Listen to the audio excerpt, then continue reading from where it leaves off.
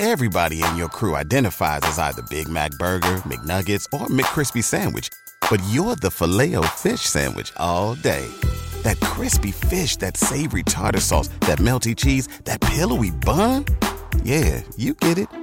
Every time. And if you love the Filet-O-Fish, right now you can catch two of the classics you love for just $6. Limited time only. Price and participation may vary. Cannot be combined with any other offer. Single item at regular price. Ba-da-ba-ba-ba. Classic rock. Roger and JP. It's 6:03. Some thunderstorms, rain today, and a high of 72. So I'm at the hospital all day yesterday with my father. He ended up in the emergency room, so I drive out there.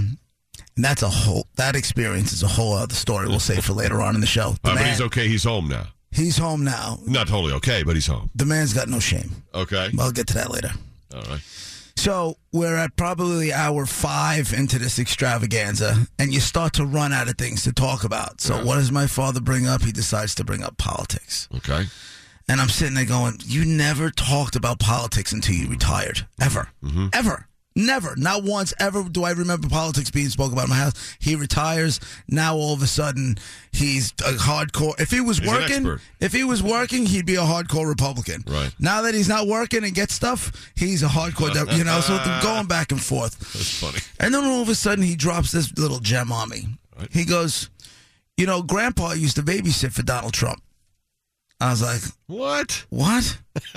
He goes, yeah, Grandpa used to babysit for Donald Trump. The company that Mr. Trump's, the father, my grandfather was in construction. Yeah. Okay. Trump built Brooklyn. Mm-hmm. Okay.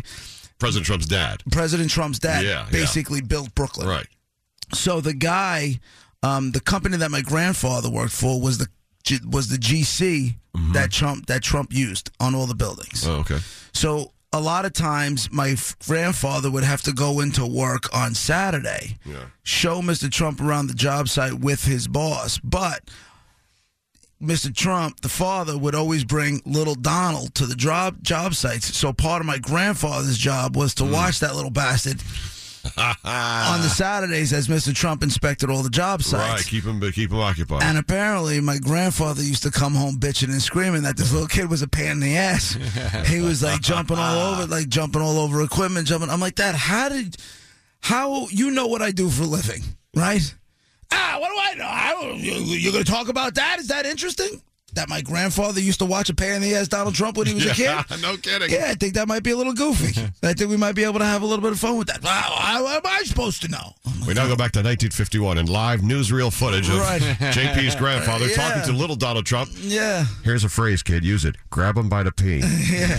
Yes. Maybe he learned it from my grandfather. That's quite possible. All of it makes sense now. Yeah. Your grandfather taught him, made him the man the abrasive character he is. I would, you know what? I got to be honest with you. You might not be that far off.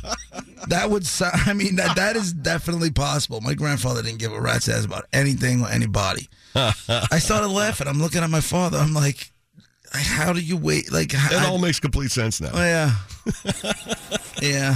But that's great. All of a sudden, he's like, he was a pain in the ass then, and he's a pain in the ass now. I go, what do you mean? And then my father starts trying to throw facts around. I go, Dad, have you read? He's like, and he starts bringing up the climate change thing. I'm like, Dad, let me ask you a question. Mm-hmm. I go, have you read the climate change agreement? He goes, no. I go, then how do you know what he did is wrong?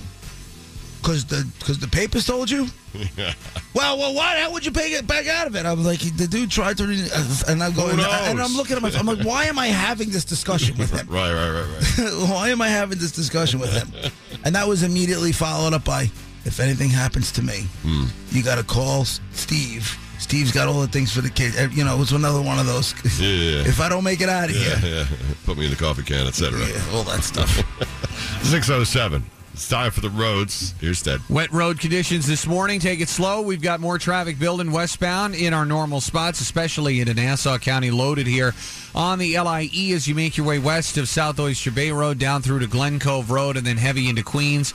Northern Parkway westbound. Only 4% of universities in the U.S. are R1 research institutions, and Temple University is one of them. This means 100% of students have the opportunity to participate in hands-on learning and research with world-class faculty. With over 600 academic programs across 17 schools and colleges, Philadelphia's largest public university provides students with a rich variety of opportunities and propels graduates to succeed in their careers. Temple University. Schedule a campus tour today at admissions.temple.edu/visit.